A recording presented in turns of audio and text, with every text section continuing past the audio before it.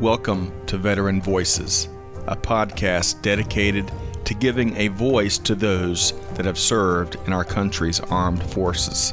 On this series, which is part of the Supply Chain Now family of programming, we sit down with a wide variety of veterans and veteran advocates to gain their insights, perspective, and experiences. We'll talk with many individuals about their challenging transition from active duty to the private sector, and we'll discuss some of the most vital issues facing veterans today. Join us for this episode of Veteran Voices. Hey, good afternoon. Scott Luton with Veteran Voices. Thanks for joining us here today. We've got an outstanding show teed up with a veteran that's part of the largest and oldest environmental organization in the state. So stay tuned for that. Hey, but a quick programming note before we get started here. This program is part of the Supply Chain Now family of programming. You can find us and subscribe wherever you get your podcast from. Just search for Veteran Voices. And you can also check us out on social media. If you got a veteran with a story to tell, reach out and we'll see if we can't make that happen and get you on the recording schedule. So thanks very much for tuning in today as we talk with our featured guest, Lornette Vestal, Southeastern Campaign Representative with the prestigious Sierra Club Military Outdoors. Lornette, good afternoon. Yeah, good afternoon, Scott. Thanks for inviting me. You bet. Well, you know, it's been a couple of years since we met at a Vetlanta event, which I know we both are big believers in, vetlanta.org. But I'm really looking forward to not only diving in a little bit more to your military background, those experiences, your transition, but then, you know, some other issues that you've got your finger on the pulse of and are passionate about. Well, yeah, let's get right into it, Scott. Fantastic. You talk my language. I love it. All right. So for starters, let's get to know you, the person, a little bit more. So where are you from? And you know, give us an anecdote about your upbringing. Originally from Chicago, Illinois. I know down in Georgia, they like to say Illinois, but it's Illinois. And I guess my childhood, I could say, was a little bit complicated. I was adopted, very fortunate. So I guess an antidote, I don't know. But I guess I can say perhaps family is always been important to me, especially being at a point where, you know, I wasn't with my, you know, family and was adopted by a brand new family, and that became my family. But now I'm connected with biological family and my adopted family. Well, I don't like kind of make those distinctions. They're all just my family. All family. For better, for worse, as always with family, but that's kind of how I feel. So did you grew up in Chicago then? Yes. Before I joined the military, 17 years in Chicago, Illinois. What an awesome city, world city. You're looking back, what's your, and you live in the greater Atlanta area now, right? Yes, I live in Atlanta, Georgia nowadays with my wife, and I got two vicious beasts named Stella and Mayor. No children, but I'm an uncle many times over. So best thing about that is you can give it, when they start crying or bust their nose or whatever, you can give them back to mommy and daddy. So what was one of your favorite things about growing up in the city of Chicago? One thing I always remember growing up is the city's right on the lake. So when we go visit the lake, it was always like an awesome time because it's just like you go there.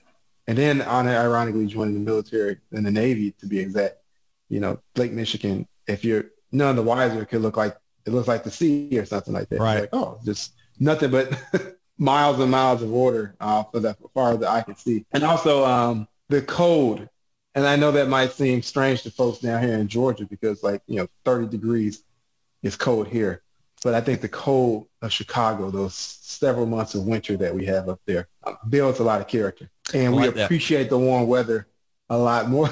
Because when I got stationed when I joined the military, I was stationed in San Diego, and it's like 70 degrees and sunny all the time. Barely rains.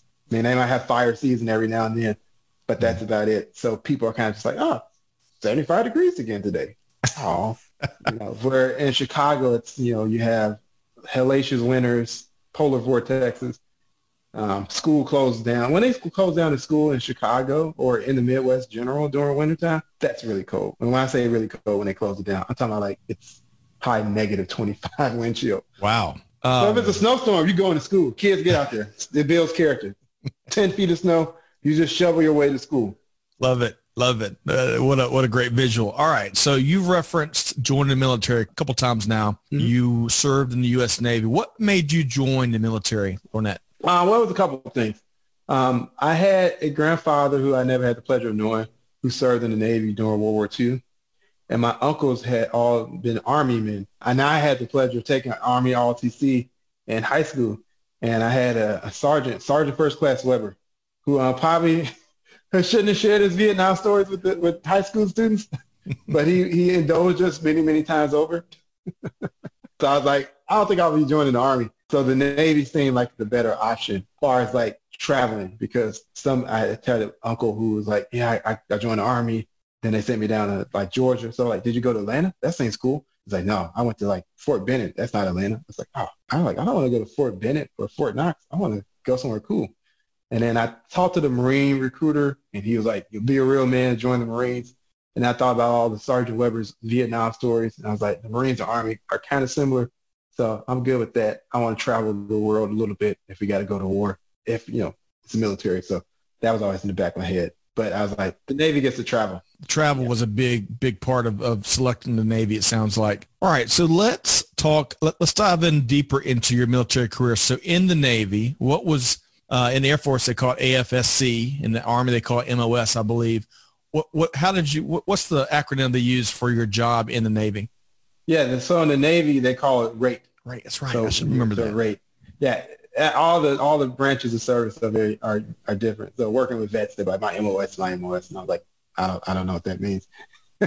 But to civilian speak, it just means your job. So my rate in the Navy or job was ship serviceman. And what that means is I worked in this commercial supply side of the Navy at the time. I don't think they have that rate anymore. I think they combined it with shopkeeper, but I'm going to get into like the weeds of Navy life. So let's keep it simple for our non-veteran and non-Navy listeners. So what my job entailed was we worked in commercial sales. So we're in the middle of the ocean. The only store you can go to is a ship store. So we bring the NEX right to the sailors and Marines on board during deployment and when we're underway. So I spent several years working in a ship store. So it wasn't that hard of a transition from civilian life, because my first job was working at Track Auto, so I was a cashier there. So I get to be a cashier in the Navy. So cool. Did you get involved in the logistics and replenishment and supply chain of making sure you've got the right inventory levels and whatnot? Oh yeah. So once I got a little bit of rank, so became petty officer third class, so E4. We had to order stores, and we're in the middle of the ocean, so how do you get supplies to you? That means the helos come drop those babies off pallets right there on the flight deck. And some of my shipmates, I should have learned how to drive forklifts. I should have went to forklift school. I didn't. I went to ordering stores, so I knew how to order that. I had to go to a 2-month school for that during my time. So candy, health and comfort items. This early 2000s, so CDs, DVDs. Video games, video game systems. So that commercial supplies. Also, ship servicemen were in charge of ship's laundry. So we, got to keep the crew clean, got to keep your uniforms clean. So we had laundry room on the ship, presses, the big steam things that come down and make the creases on your uniform pretty squared away. So I was always squared away for inspection. And the Marines, they always like, hey, we got to be friends with the supply guys. Everybody wants to be friends with you because you had access to the G-Dunk machines or candy machines, but we call them G-Dunk because this Navy sailors still talk like 1777 pirates. And then soda machines. So I used to load the soda machines also, and also serve time as a ship's barber. So I got to cut hair, all that good stuff. So wow, fun times. Yeah, very diverse in terms of all the different activities and functions that you served, especially really valuable, I would imagine, in maintaining morale when you're out at sea for months on end and they don't have access to all the comforts we all have here on the civilian side and as private consumers. So what ships did you serve on, Lornett? So I did 4 years from 2001 to 2005. I served aboard the USS Cleveland. And either it is a museum in Hawaii or it is a coral reef right now. because I believe they decommissioned it in 2009. So I don't know exactly the fate of the USS Cleveland, but it was commissioned in 1967, so during the Vietnam War. Was that like a frigate? No, it was a land and transport dock, so LPD-7. So what we call it in the Navy is the Gator freighter. So it took on Marines and their equipment, and then we dropped them off, and then they stormed the beach, the beaches. So we hauled around Marines. Bear with me here because I'm never served in the Navy. I was Air Force. The task forces approach always fascinated me, how they build those things around aircraft carriers. Was that what a couple task forces that the USS Cleveland was part of? Do you remember? Well, I know we were a part of the what is this? It was the Fifth Fleet. I don't believe the Seventh Fleet. I'm forgetting this stuff because it was 15 years ago, so right. It's not off the top of my head. But we were part of that battle group, and gotcha. I would always joke and say the aircraft carriers were the pride of the Navy because they got 5,000 people on deployment on that one ship. The jets land on them, and just a fun fact, I believe that the Navy has more jets than the Air Force.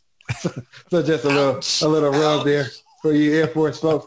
And they have to land a plane on a ship in the middle of the ocean. So that's like a small landing strip. If you miss, well, you'll be in Davy Jones' locker.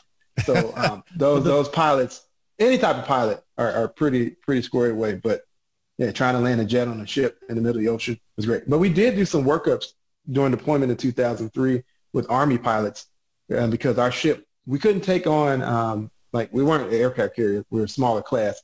But the Harrier jets, the Hover, VTOL, and also the Helos, we could take those on. So we worked with some Army pilots who were flying their Helos to land on ships. So that was during 2003, Operation Iraqi Freedom. So we went up to outside of Alaska because we pulled into Anchorage, Alaska. So that was my first time going to the Great White North.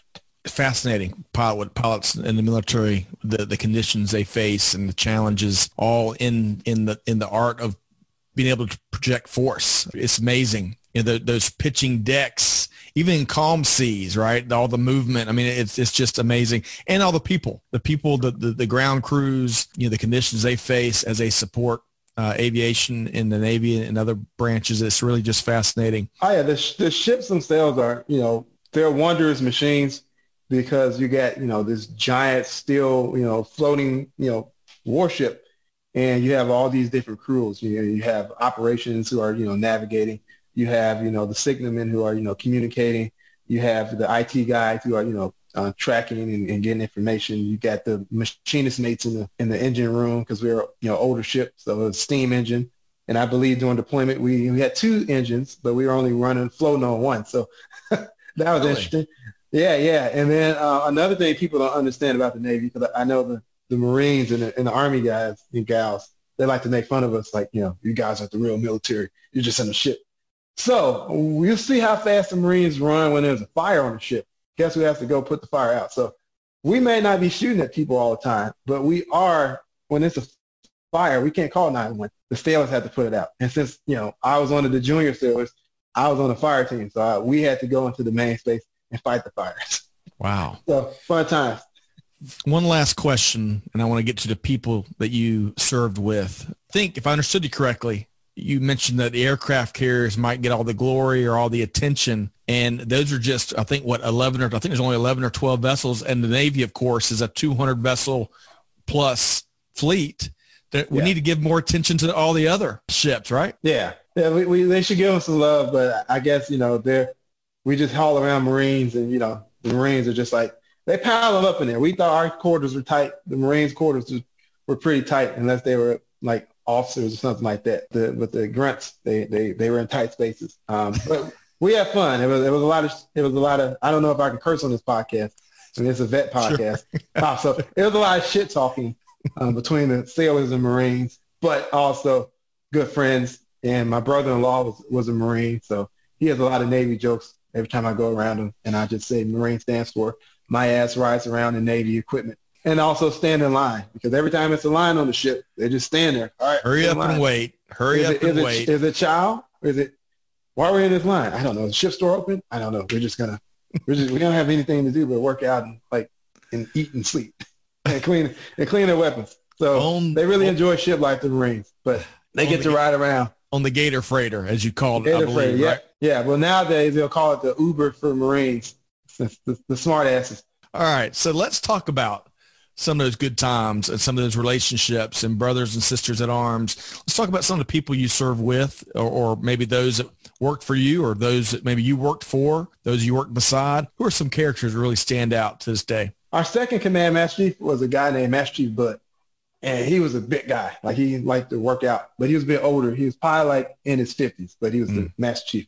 And he had these really thick glasses, really big guy, like Arnold Schwarzenegger big, and like, but probably taller than Arnold Schwarzenegger. He was like the funniest guy ever. And he had this really high-pitched voice. So like, how's it going, Petty Officer Vessel? What the fuck? And all the sailors were hanging out in the ship's store, and he'd come in the ship's store. You know, that's my post. So I worked there. But all the junior sailors was just, sometimes they've been there shooting shit, and just come in there and yell, you guys get the fuck out of here.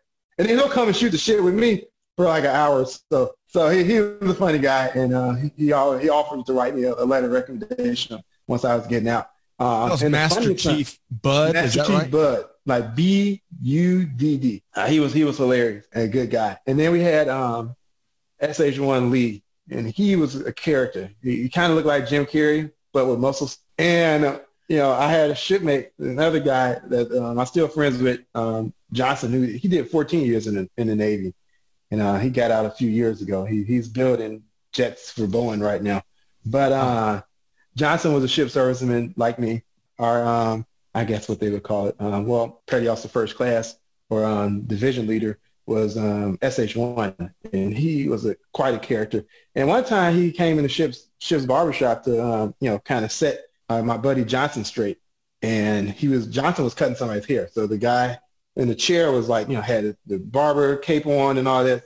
So Lee is just, chewing Johnson out, and the guy in the chair is getting pissed off, like more and more pissed off. The guy in the chair is just like, hey, Petty Officer, you need to stand down. And he's like, who the fuck are you? You shut the fuck up, Marine.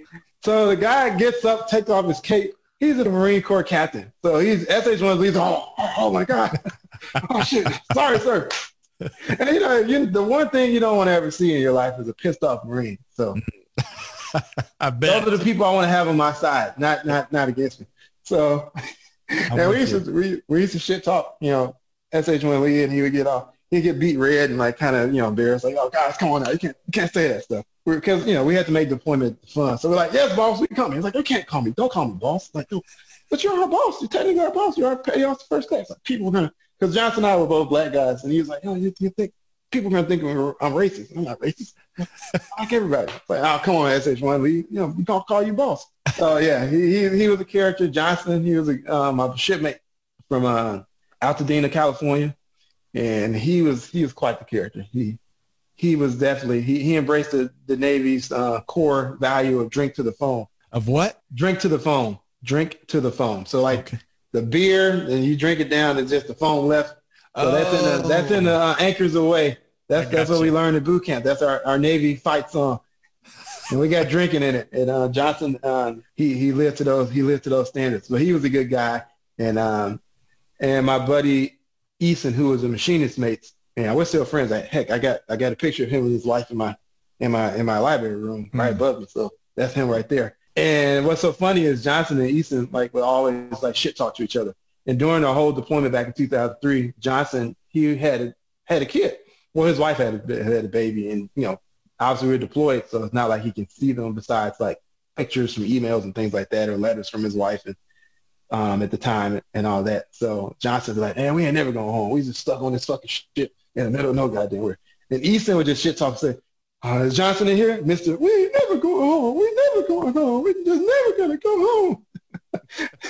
But it's all fun. We have to make deployment interesting, because out in the middle of the ocean, I joke around. Instead, I joined the Navy to see the world, and I saw from the side of the ship. So, we floated past Singapore. We floated past the Philippines. We saw, Bahrain from, not Bahrain, but Kuwait. We saw Kuwait from the side of the ship while the Marines, got off and marched through to get to Iraq. So, yeah. So when people ask me, how was the Navy? Yeah, well, I saw the world from the side of the ship. It sounds like a great group of folks that you were able to keep it light with. I'm sure there were plenty of times that you had to be serious and disciplined like any branch, but, being able to keep light, keep loose, especially when you're, kind of take an analogy from 2020, here we're remote or work from home, we're quarantined in some cases, locked down. We're all trying to find different ways of, maintaining a healthy mental state, right? Yeah. And part of that, as you're describing, at least what I'm taking from you, is maintaining that sense of humor while you do the mission at hand. Oh yeah. I forget I forget his name. It was a Marine. Well, we had a few Marines that were pretty awesome. It was a warrant officer. He always would come around and be like, "We all the way up in there." And then we had a gunnery sergeant, McLean, and he was also a big guy who worked out a lot. And he was always like, "Hey, what's going on, Petty Officer Vestal?" And then it was another Marine who was deployed with us. He was a captain. He was a Marine Corps officer, and he took a liking to me for some reason. And he's like, "Petty Officer Vestal, come here." And he's like, "I'm gonna show you the Marine blood choke." So he'll do me, like put me to sleep, and then he'll tell me to do that to him. So I was like, he's like, "Do it." He's like, "Sir, I don't know if I should pretend to be choking you off on the mess deck. People around, and I don't seem like I'm attacking a senior officer. Do it, be a goddamn man." Sorry, all right, sir. It's a direct order. So I put him in the blood choke. He's like, "Gotta get it tighter." So and every day he comes down, show me a new way to harm someone. And one time SH-1 Lee caught me, and he's like, I had him in an arm bar, and SH-1 was like, "Oh my God, stop, stand down, Petty Officer." It's like, "No, it's all right. We're just fucking around." I was like, "Hey, it was his idea, Petty Officer. SH-1 Lee, it's him. I was just following orders. He told me to put him in an arm bar in a rear naked choke. I just, hey. Following orders. Following orders. That's right. All right.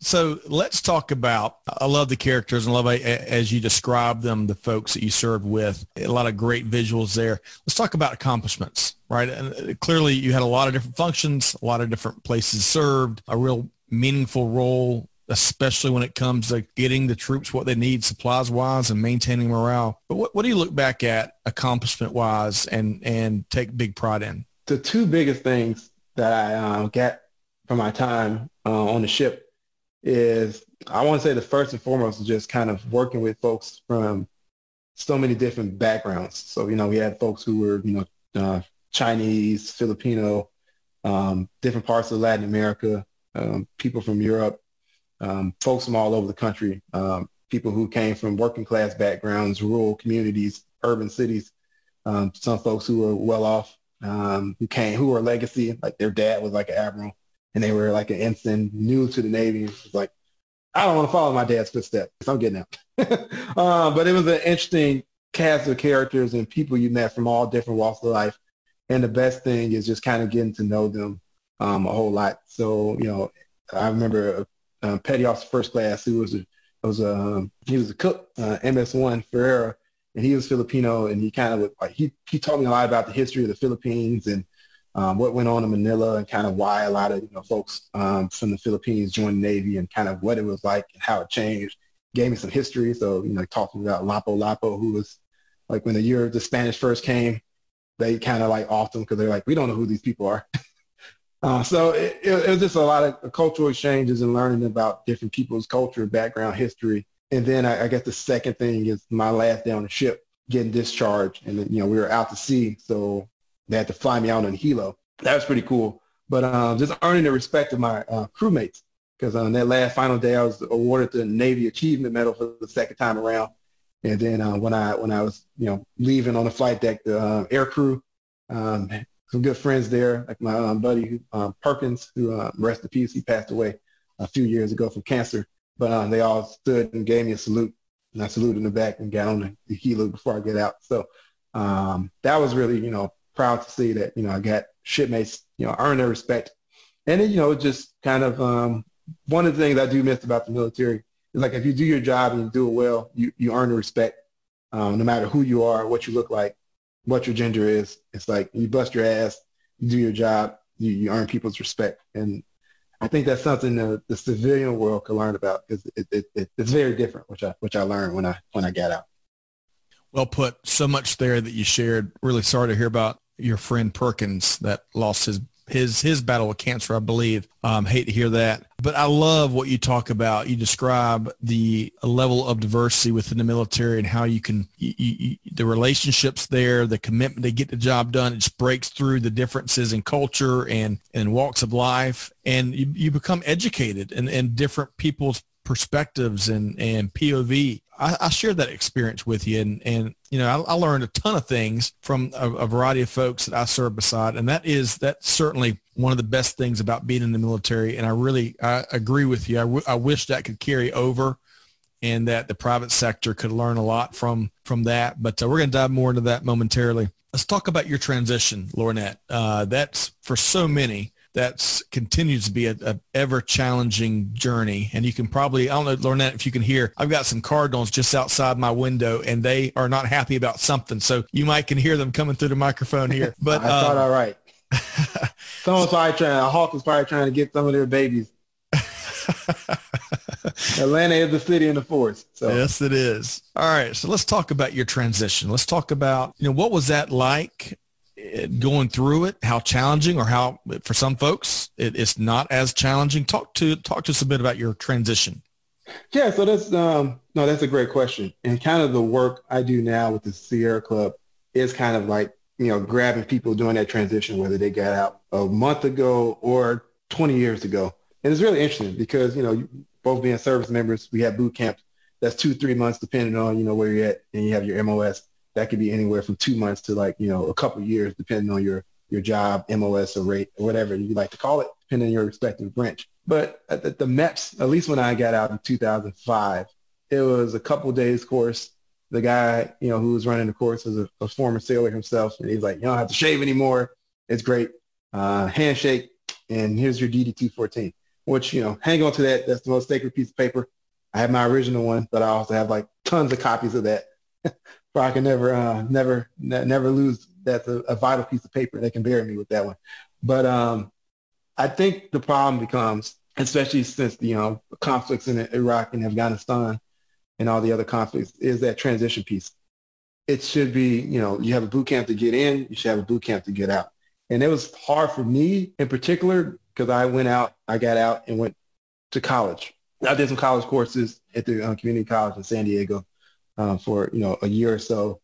But, I was coming out being a sailor on deployment, seen a lot of things, traveled to different countries, met all types of characters, had interesting experiences. Some were PG, some were R-rated, but that's for another podcast, for another time.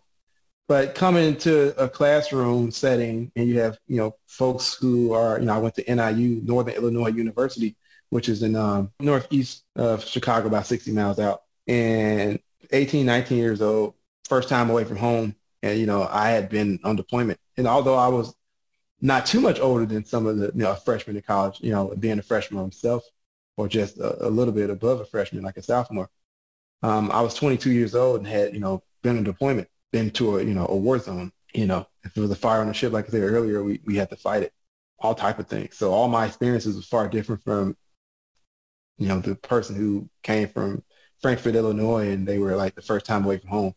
They didn't know how to wash their clothes or cook their own meals and things like that. And I was like, shit, man, I done all that. So that was the hardest part because I joked around when I was a sailor and, some of the officers I dealt with, and if there are any officers listening, no offense. But, you meet some guys that are like, if you went to college, I could go to college. It must not be that hard. It's the gals, but the gals are pretty smart. Some of the officers, yeah. But no, I got a good mentor of mine, Mr. Side, who was my divisional officer.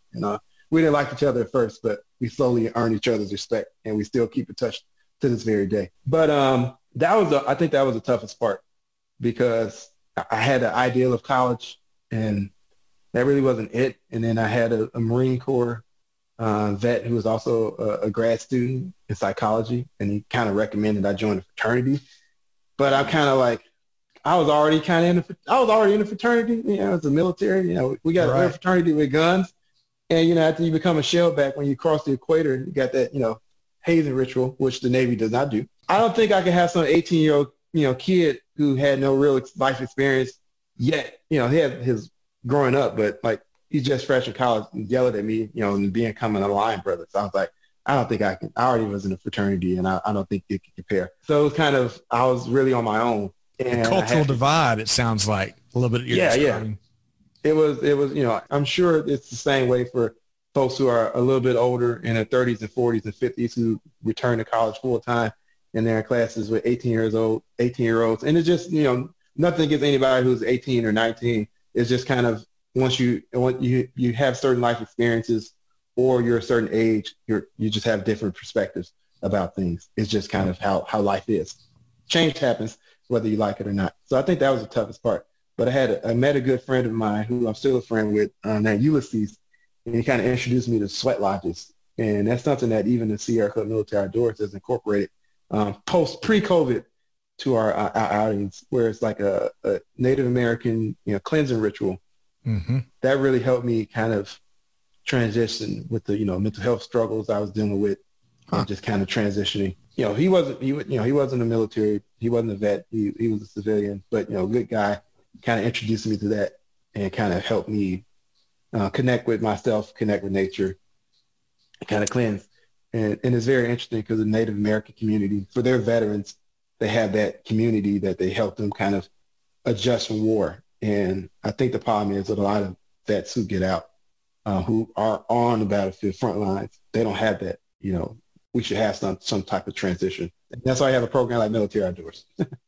And we're going to talk about that momentarily. You shared so much there. I love your sentiment about, hey, you got a boot camp to get in. We need to get a boot camp to get out. That well put, Lornett. And also you were talking about the difference in experiences and trying to reacclimate to society on the private side, and how challenging that can be, especially when you've experienced some of the things that you're alluding to. And it sounds like to me a best practice, if you're speaking to others that are getting ready for their transition or fighting through their transition or what have you, is finding a great mentor. They don't have to have prior military experience. They really just need to care and have some experience, it sounds like to me. Would you agree? Yeah, I definitely agree. Let's talk about more advice. So I think there's plenty I'm already taking away from this, but if you're speaking directly to those that are getting ready, maybe they're in terminal leave, or maybe it's before terminal leave, maybe they're smack dab middle of their transition, or maybe they're already out, they're experiencing some of the bad days that we all had probably in our transition. What are some tips and some advice that you'd offer them? I didn't really think about this until I started my current position with the Military Outdoors, and connecting to nature and connecting veterans to nature and healing through nature. But when I was making my transition, I did a summer in Costa Rica with Habitat for Humanity, and it was very different from my military experience. I went there as a volunteer and had a fantastic time, but also brought the military stuff with me, the good and bad. So got into a couple of probably drank a little bit too much, but the flip side of it, the positive side, is I went to a whole nother country, whole nother culture, did some volunteer work, met some great people, beautiful, nice people of Costa Rica, and some really interesting volunteers. And we spent the weekends, hiking, whitewater. First time I ever whitewater rafted was in Costa Rica. Our raft capsized, and luckily I had a helmet on. I hit a rock, so I got the scar. I'd rather have the scar than not be here. Than not have the head, right? Yeah. And the funniest thing is our raft guy instructor, I'll never forget him. He was a guy named Phil. I don't know if he was from South Carolina or Georgia, but he was a big white guy, had a big beer belly. He spoke fluent Spanish, but he spoke it with a very thick Southern accent. It was the weirdest thing. And, I'll never forget Phil, because I thought I was going to die, when I hit the water. We were, underneath the raft, and he pulled me out. And then apparently, I didn't know this. A friend of mine who was on the raft with us, named Christy, who lives in Seattle, not in Spokane, Washington. She told me, she's like, Lornett, you were like an action hero that day. Once Phil pulled you in, you pulled in like several people in a raft. And that's like, I never had no raft training before. I never been a white boy rafting. Wow. That was just kind of like that military training when like it's a shit. Instinctive. You just going to like saving people, pulling your shipmates in. So maybe, that's the good thing. But I think that was really good for me to kind of take that summer before I went to college and got out the military, to just not go home, but kind of do something very off the beaten path, and just kind of connect with nature, connect with, people with different cultures, and kind of just see another part of the world that you're not have to get up at 4:30 in the morning and go to drill or anything like that. You just do that transition period. So I didn't know at the time what I was doing, but I think that's good. And I think the good thing about now, 2020, is when I got out, the only thing I knew about was the VA and Wounded Warrior Project, because I think at that time, 2005, that's probably all there was. And now you have so many great organizations. You have one locally like Vetlanta, but you got one nationally like Team Red, White, and Blue, Team River Runner. You got Outward Bound, our program, the Military Outdoors, Sierra Club. So you have so many helping veteran programs that can help you transition. And you can find a new crew, a new pack, a new squadron, battalion, division, whatever you want to call it. Flight crew. So on that note, and that is some of the good news here, despite some of the challenging dynamics that remain as it relates to our transition, our veterans transition, it has gotten better, to your point, a lot more resources, a lot more support. Even corporate America has gotten more serious about hiring and leaning in and really understanding veterans and their spouses, right? Because we got to take care of all of them. But if you would speak to one final question about your transition, speak to, veterans, we don't like, and I'm going to generalize here, at least a lot of them that I serve with, we don't like, being vulnerable or being seen as vulnerable or being seen as needing help. Can you speak to that a bit and why it's important that folks need to reach out and get the help that they may need? Yeah, I was one of those people, 2006, just like deployment, fast forward, I'm in college, finals and all that stuff. And I spent like 6 months with insomnia and anxiety. And, it was related to, PTSD and things of that nature. And I didn't know at the time, but I, kind of mustered the courage, and I had a Marine Corps vet who was a psychology major, and he's like, man, come to the Student Resource Center and, talk to somebody.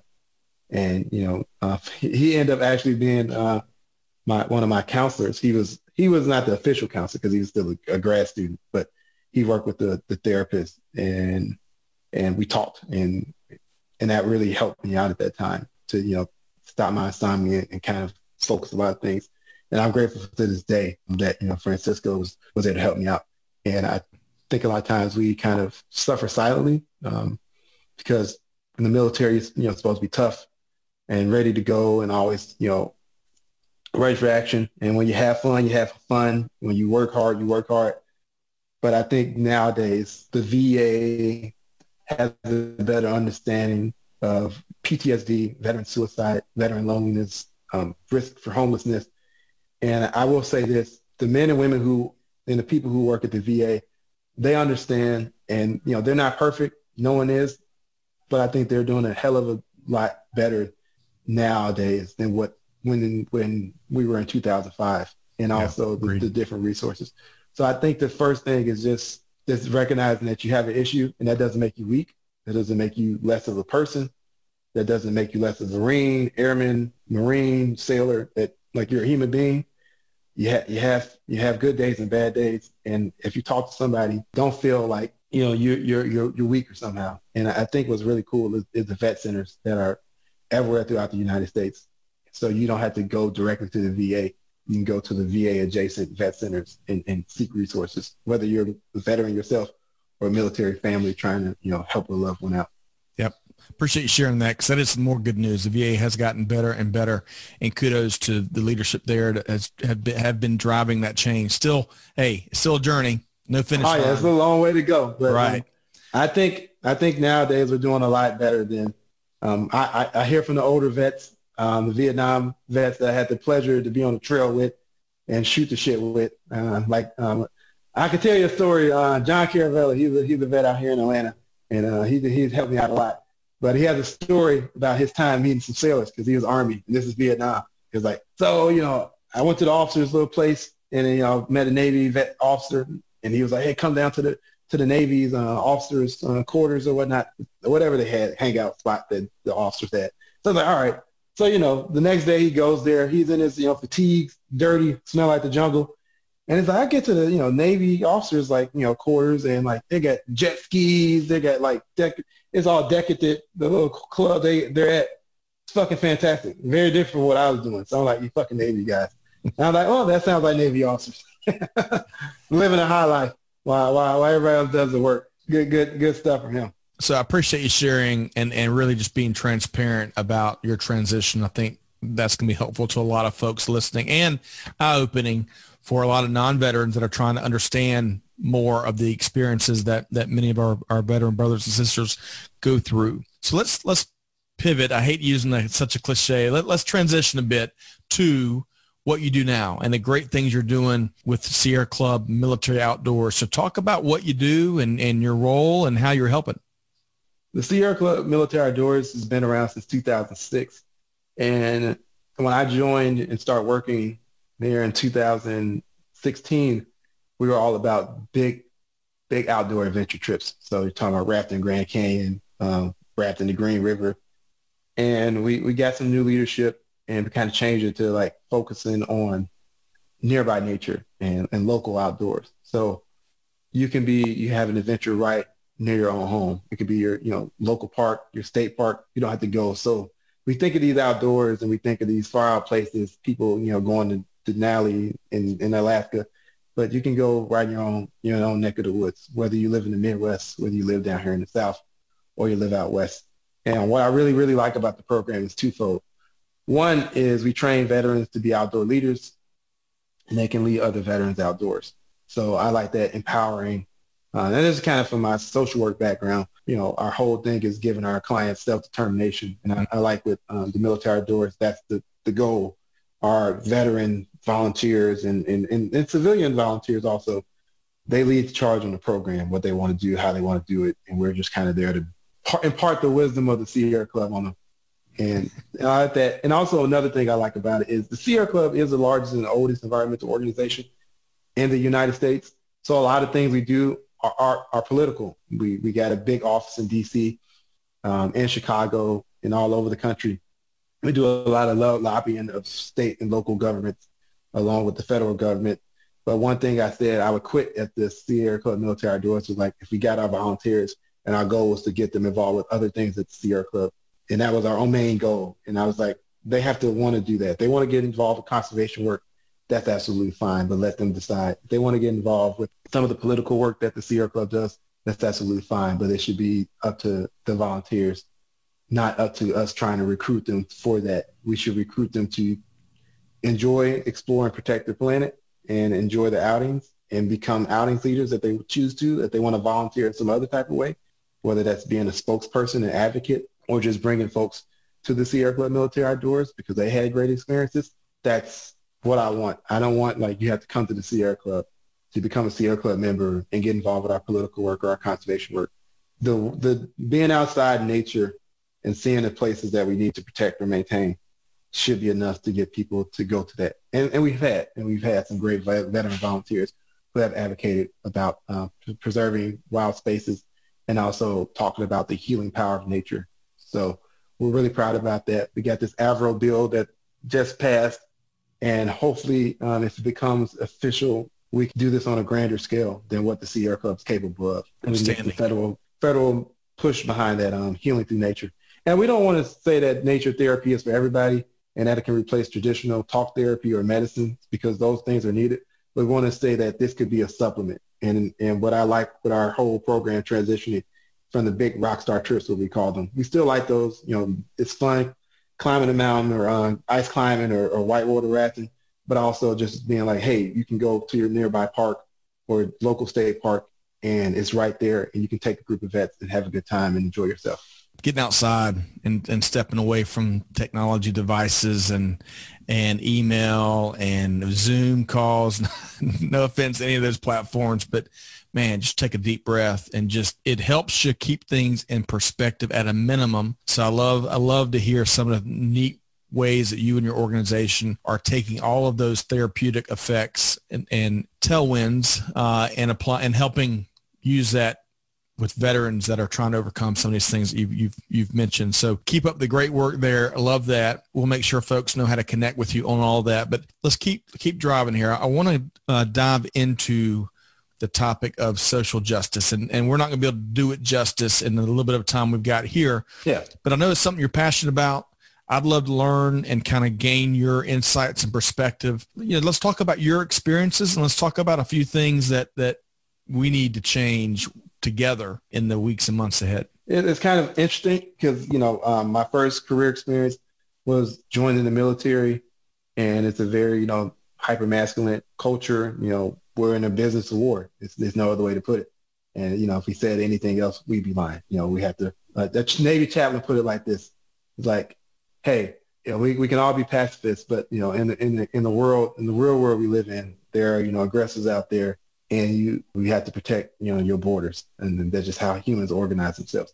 So I understand that. So I transitioned and ended to becoming a social worker. So that was a very different experience because instead of all the piss and vinegar, you're, kind of talking about your feelings, talking about helping other people. And it's a very stark divide. When I was getting recruited for the Navy, they asked me, did I want to go on submarines? And then the recruiter was like, the petty officer was like, there are no women on submarines. So I was like, nope, I don't want to go on submarines. And ironically, when I joined and got to my duty station in USS Cleveland, it was an all-male ship. So there I go. So it was around a bunch of guys all the time. Nothing wrong with that, but that's where it was. Where social work school was the exact opposite. And I think what really kind of led me to this social justice land was my grandmother. And unfortunately, she passed away in 2002. But she was a pillar of the community.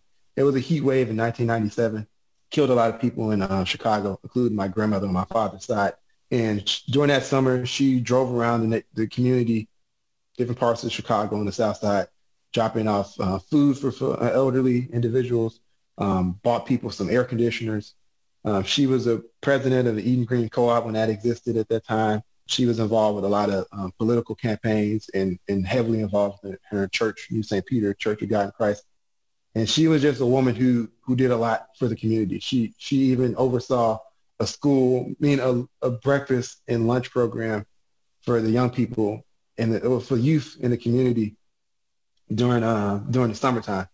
So that was at the community center. So you go there and get some lunch. And she would always bring like bags of lunch and stuff like that. And she was old school. So like when me and my brother would have our little muscle shirts on and, we're 13, 14 years old. It's like, put on a shirt. We see grandma come in a red van, we run and put on that shirt. But I think that she instilled that kind of sense of like helping others and doing the right thing, not because it makes you feel better or make you better than anybody, but because you have to do that because, I'm not religious like my grandmother is, but I still think as human beings, no matter if you're the richest person in the world or the prettiest person, whatever, somebody helped you get to that point. Someone had to raise you as a child. When we were born, we're all helpless. So our species would not be here if it not for us working together. So I think that's the most important thing. But I think my grandmother instilled that in me, and kind of transitioning from the military to school of social work was very different because, like I said, it was a more, female oriented place. And, certain things I couldn't say as a vet or wanted to say without like offending people. But it also made me learn. It made me learn how to, in this work, interact with the opposite sex and also learn about other communities that I'm not part of. So, I'm a straight guy who is a vet, but I understand that there's, struggles with, the LGBT community, struggles, with the women, and then you talk about race. And one of the big things nowadays is the Black Lives Matter movement. And thinking a lot about that as an African-American male, having that experience, having been, my own self pulled over and harassed, yelled at, had guns pointed at me by, police officers on routine traffic stops. At that time, they weren't seeing that I was a social worker, a graduate of the University of Chicago, a Navy vet. They saw a Black man and, they acted accordingly. And I wish, in the perfect world, people would just be judged based on who they are and how they interact with other people. But the world we live in, people, how you look, how you identify, who you love, who you're attracted to, those things can be a life or death sentence. And I think that's why it's important to me. Not because I feel like myself as some savior, but, learning about men like Martin Luther King, Malcolm X, women like Ida B. Wells, they all had a sense of it was some unfairness in the world. And they took it upon themselves as private citizens to change things. And one thing is, the veteran community has involved in a lot of these social change movements. People don't know that. Like Cesar Chavez, the great labor organizer from California, he's a Navy vet. A. Philip Randolph, I believe he was an Army vet. A lot of the men and women involved with the civil rights movements, a lot of them were veterans of World War II. So we've always had this sense of service. You know, you serve in the military, you serve your country, but you get out the military, you still want to serve your community. So I think that's an important thing. And I'm be honest, I joined the military, part of the reason to see the world, but also my mom, you know, we came from a working class background. My brother was struggling to try to stay in college. We didn't have money. She's like, I can't afford to send you to college. I don't know what you're going to do. I can't possibly afford college. So my options was, you know, find a job, still work at my same job, or, you know, join the military to get money for college to get that so-called American dream.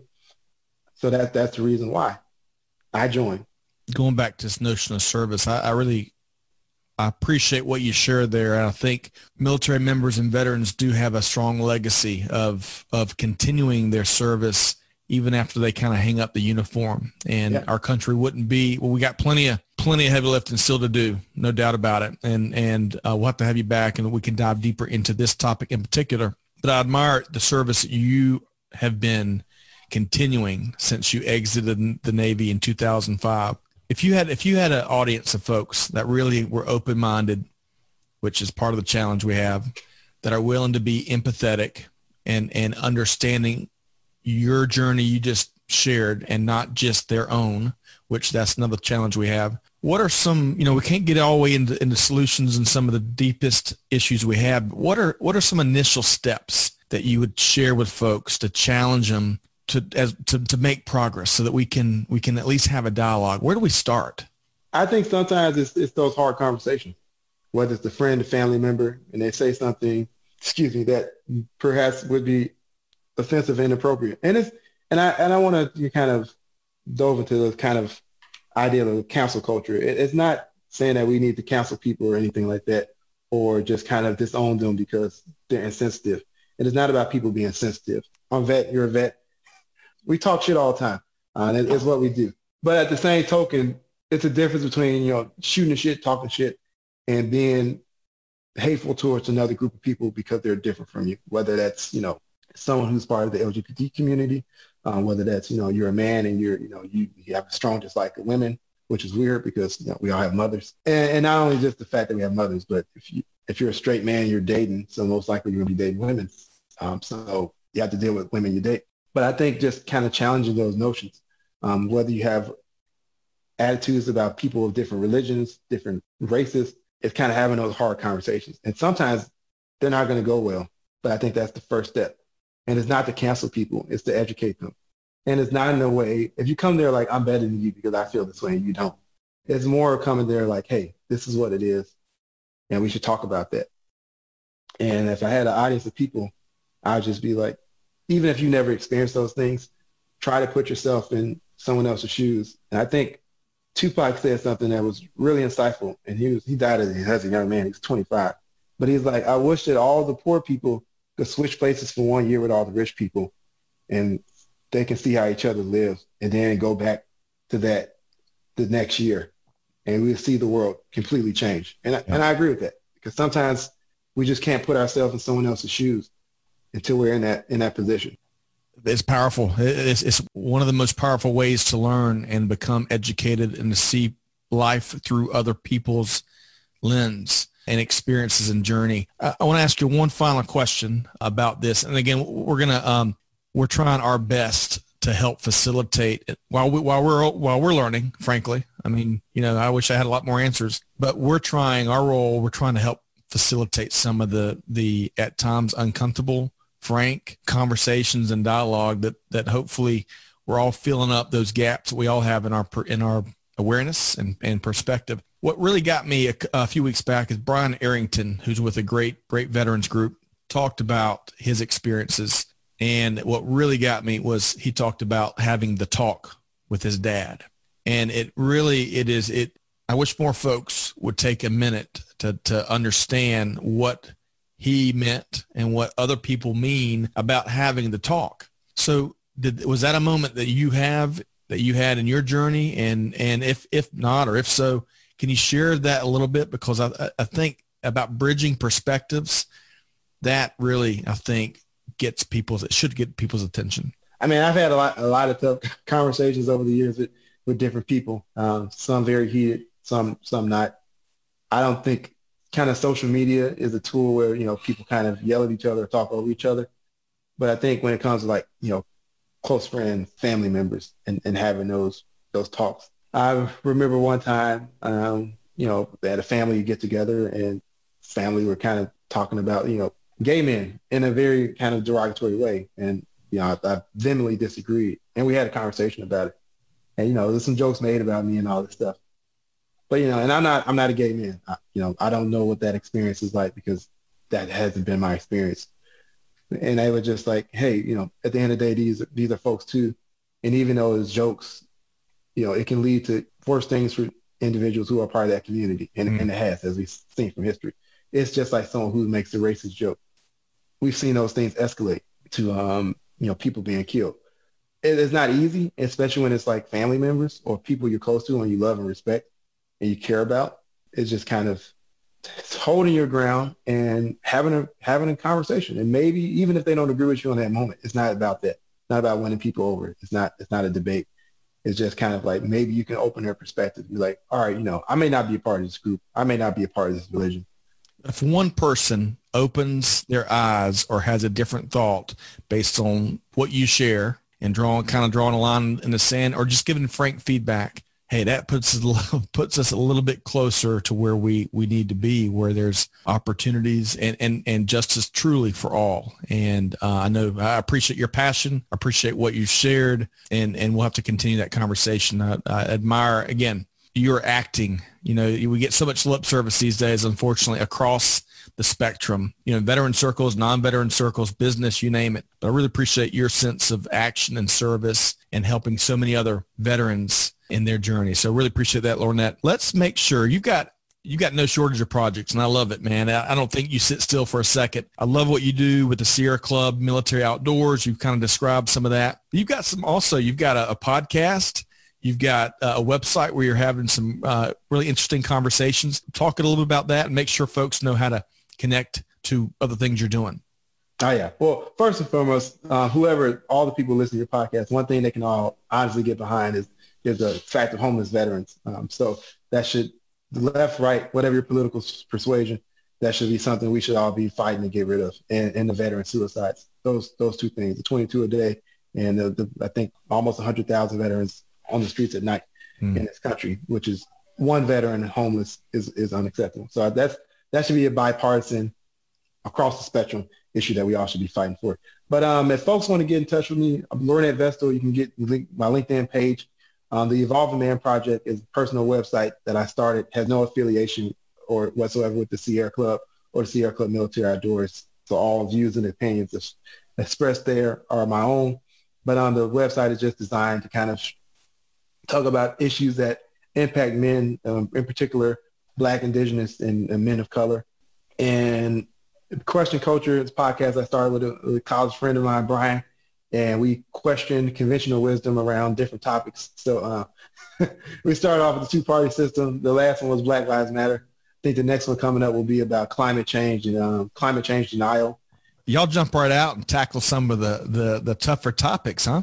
Yeah. We figured Live by Dave Chappelle had his first TV show where he played the Black white supremacist and start off with a bang. We figured we got to go in them a deep end and see if we sink or swim. So I think we're treading water. So you can check out Question Culture. You can check out evolvingmanproject.com, and you can find that there. And some of the articles written by myself and other contributors to that website. And leave a comment, whether you like it, love it, hate it, whatever. So that was evolvingman.com. Is that right? Yeah, Evolving Man Project. Project.com, sorry. And the podcast name is Question Culture, right? Yep. And they can search for that. And you can find it on Twitter, Facebook, and Instagram. Question Culture and Evolving Man Project. Love it. All right. And one final question. Those projects are not affiliated with the Sierra Club Military Outdoors, but if folks wanted to really plug in with what you're doing there, Outdoors for All, which I'm not sure if we mentioned that phrase, but love that. How can folks learn more about that? Folks who want to learn more about the Sierra Club Military Outdoors, you can always go to the SierraClubMilitaryOutdoors.org. Check out our website. You can go to the Sierra Club website, the national website, and that will give you a link to the Sierra Club Military Outdoors. And also, folks can reach me via email. So my first name, .vestal@sierraclub.org. And if you got a question about that, how to get involved, how to become a volunteer, feel free to reach out to me.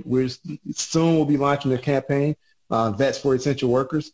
And what that campaign is all about was the brainchild of one of our great volunteers, an OG Army vet named Pete Johnson, who's a good friend of mine, and we share war stories all the time. And he was like, hey, how do we help out the people on the front lines in the medical field, and also people at the grocery store, folks who all are deemed essential. They need hazardous duty pay. They might need child care. So our campaign is going to use veterans to lift their voice to uplift essential workers. And also lots of vets and military folks, they're essential workers these days. So it's Vets Helping Vets and helping their community.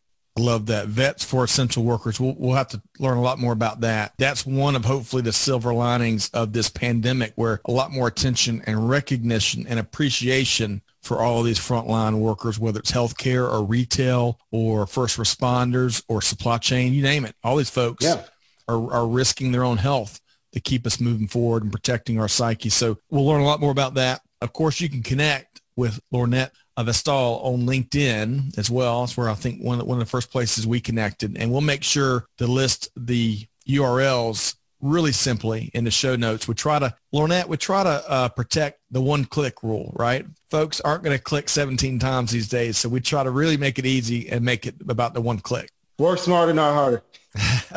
Well, really appreciate you sharing so much today. I learned so much. I really enjoyed reconnecting with you. We've been talking with Lornette Vestal, Southeastern Campaign Representative with Sierra Club Military Outdoors. You can also check out a variety of his projects and his podcast, Question Culture, which is not affiliated, but there's so much good stuff you're leading, Lornette, and we look forward to having you back on here and getting an update real soon. All right. Well, thank you, Scott, for having me on.